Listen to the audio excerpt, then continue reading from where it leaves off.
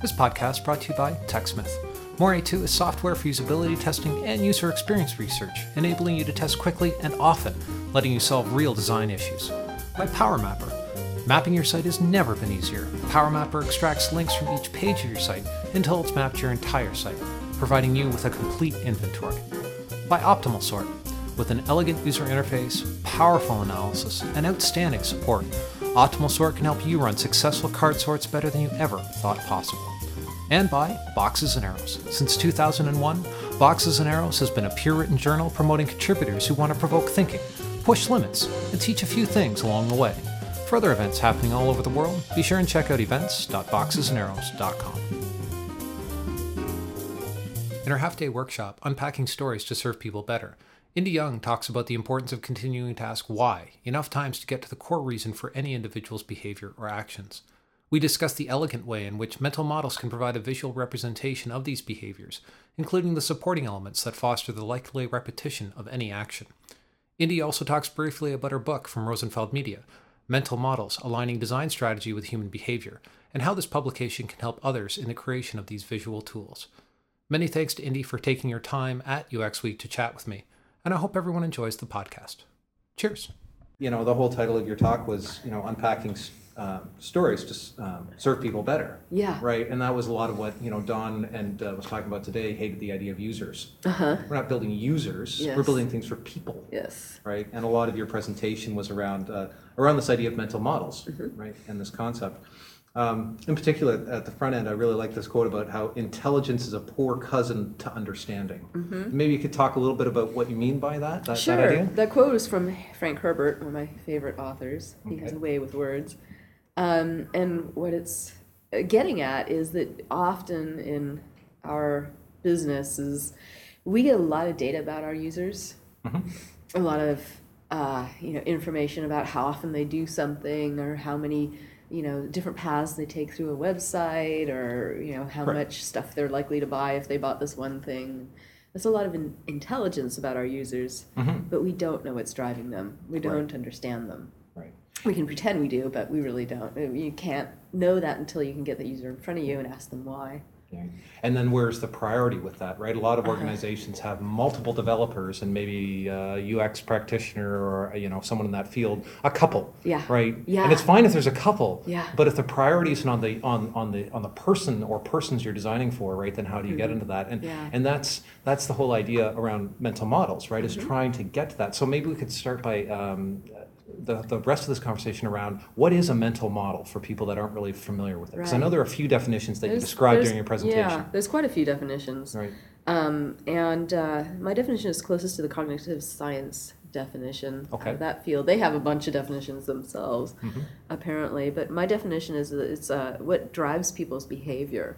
Right. So mental model, what I do is coalesce a bunch of different voices that are from the same audience segment into one model, and these are the things that are driving what they're doing. So it's getting underneath the skin of what a person is trying to accomplish.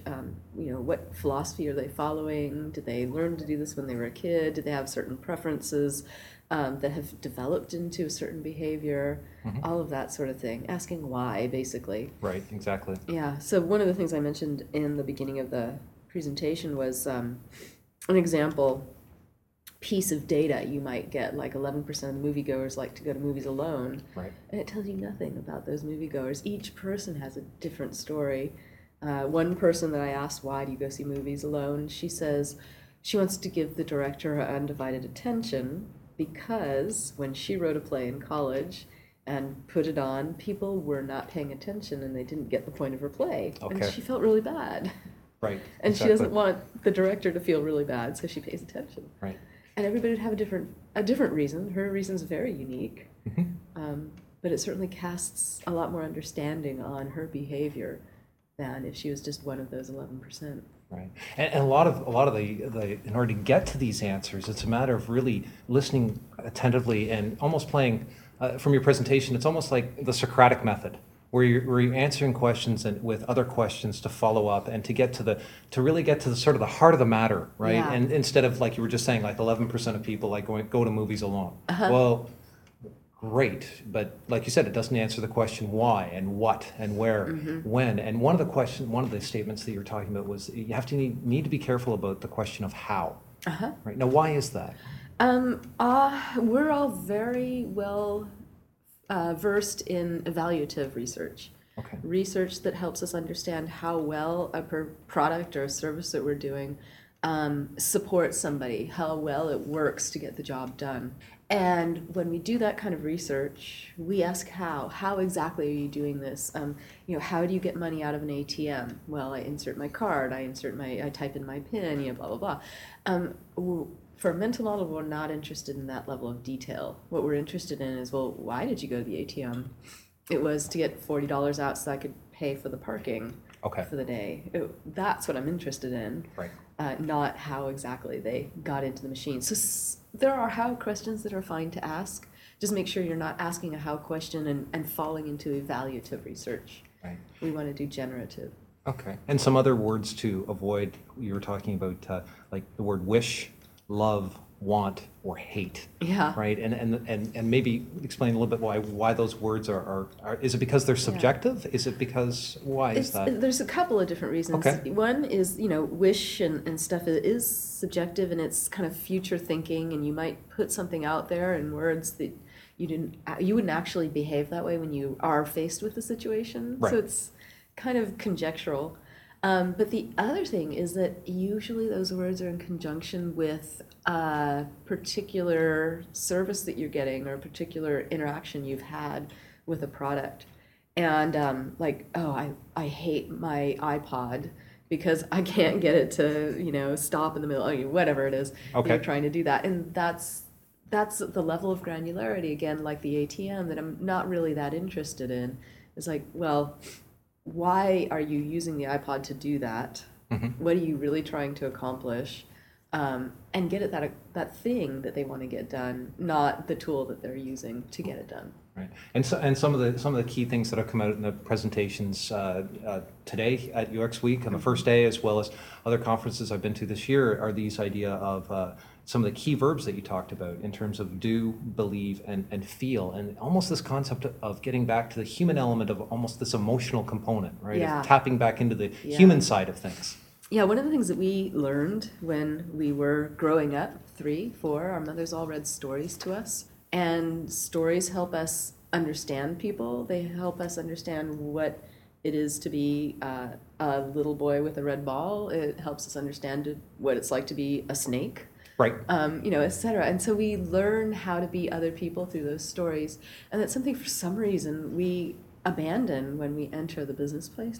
And I don't think we should abandon that human side of things. Those are some skills that we've had for years and years and years, for eons throughout the development of humanity. So let's hang on to those, and let's put those to work for us in understanding how somebody wants to get something done, not necessarily the details of it, but what's driving them, so that we can support them better. For example, let's take transferring funds between 2 bank accounts, and you might see a form that says specify the account you want to transfer from, specify the account you want to transfer to, and the amount.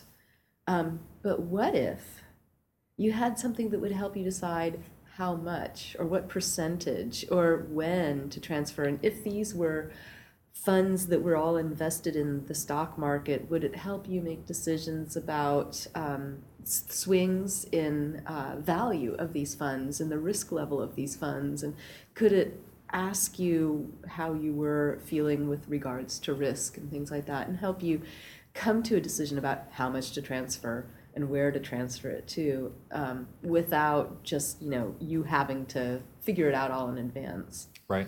And part of what you were describing today was looking at transcripts, for example, from user experience testing and other sources of information that might come in, and trying to break down some of the key statements to incorporate that into a mental model that would look at sort of the key elements that you can categorize things, and then the supporting elements of their needs. So could you talk a little bit about the process you go through with that?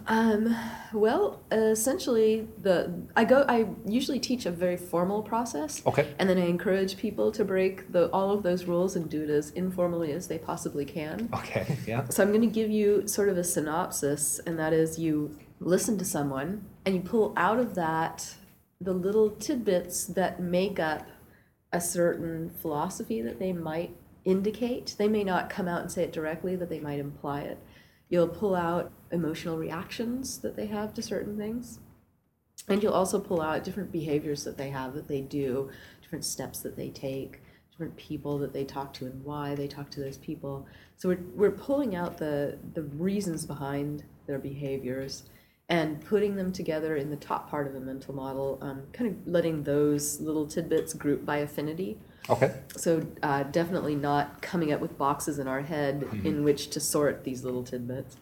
And then underneath each one of these groups, these affinity groups, we are placing what is it that my organization does to support someone doing this. Okay.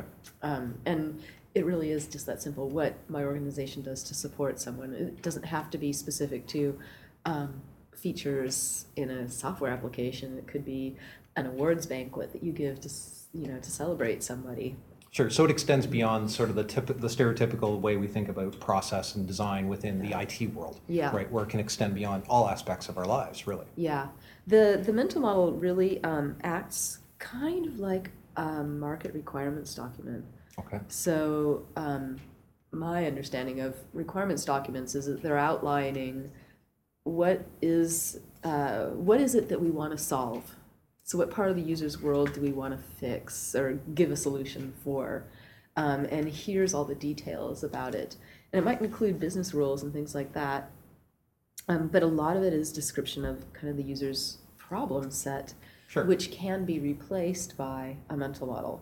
Yeah, and that was the other thing that I found really interesting too when you brought up the requirements document, right? Because there's this picture of this requirements document that everyone's seen, Yep. right? And you were talking about how you were showing icons from IBM and other major multi-billion-dollar corporations Yeah. that use these all the time. Yep. And what I found interesting, it doesn't necessarily need to replace it, but it can almost enhance it. Because the one thing that I found find really powerful about mental models is they're a visual representation, right, of a very complex process or concept, and it breaks it down to the fundamental elements, the things that are most important, right? Getting away from the 11% of people go to movies alone and getting down to the reasons why they do that, like you were saying before. And I think visualization needs to play, and we're seeing this at UX Week, all the different, drawing and sketching and these ideas to communicate ideas is really powerful, because we're not designing these things for other machines, right? We're designing them for other people. Right. And we need to bring that human element back, One of the things that's missing, or that we should focus on more, is the communication aspect of things. Right. The connection between one person on the team and another person on the team, or even outside of the team, but that whole, I get it, I'm on the same page as you now. And that's hard to achieve with a paragraph or several paragraphs. And it's much easier to achieve, everybody will nod their head, with a little sketch. The diagram takes the place of the requirements paragraphs, not the business rules and stuff, you still need lists of those. But it takes the place of those paragraphs describing the user's world in a visual format that people can take in at a glance. Well, okay, so it's a 5-second glance. But still, But it's much easier to take in a diagram than it is to take in an inch-thick requirements document. Yeah, I've been learning a lot about infographics lately as a powerful and in a similar way, right? Where you can sort of you see where you fit within a complex process without having to read a really convoluted, heavy, thick manual in that regard too. Well, the requirements go into so much detail, and sometimes that detail shifts, and so people spend so much time rewriting requirements or honing them or polishing them. The mental model allows you to sort of see the whole picture at a high level, and you can dive in where you want to, and then go into the detail. Right. But you don't have to dive into the detail right away. Right. And I love the supporting elements underneath too. How powerful is that to see, if you're within any process, to see the people or the tools or whatever it is within your organization or in your personal life that support the things that you do and how you do them, to better understand maybe how to do things better or more efficiently or more effectively. Yeah, it helps you just sort of crystallize your thinking around things. Yeah. Crystallize your strategy, crystallize your understanding of how well you are supporting someone, or where there are opportunities for improvement. Right, exactly. Yeah. It just makes it all better, right? Yeah. Yeah, exactly. Well, Indy, thank you so much for taking time to talk to me Yeah. today. It's great. I know, and you've also got a book out from Rosenfeld Media again. And Yes. do you want to talk a little bit about that? Well, it goes into the detail on how to do non-directed interviews, Okay. which is something a lot of people talk about in their books, Mm-hmm. but not a lot of us have practiced doing, or we've practiced doing it but not had a lot of success at it. It's a Right. difficult thing to do. Okay. And it goes into detail about how to go through the data that you get out of that and not let it overwhelm you. I just spent about 15 minutes after my workshop with this one fellow who said, okay, wait, I am still so overwhelmed with this. How, and I said, well, start randomly. You don't have to have a structure in the beginning. In fact, you don't want a structure. Close your eyes, point at some piece of data, grab that one, and then see if any other data floats up that's similar to it. Right. And then close your eyes again, pick another random piece of data and do it over again until you've done that so many times, patterns start to emerge. And that's pretty much what the book is about. Right. Exactly. Yeah. Yeah, and it's also available in PDF format. So Oh, great. Lou Rosenfeld's trying to pull publishing into the 21st century. Yeah. So the PDF version is formatted completely differently. And he ran usability tests on the format of the book itself, so it was pretty fun. Excellent. That's Yeah. great. I own a copy and I love it. And your presentation today just really crystallized everything that you talked about in your book and made a lot of things a lot more clearer for me. And I think I hope more organizations start incorporating these things because mental models. Excuse me. Because Yeah. I know for myself, it's made my life as an information architect a lot easier in incorporating mental models into the work that I do. So great. It's great. So, And I want to ask you how. well, we can talk about that off air. It's all good. Anyway, thank you again, All Indy, right, for thank taking you. time. Cheers. Okay.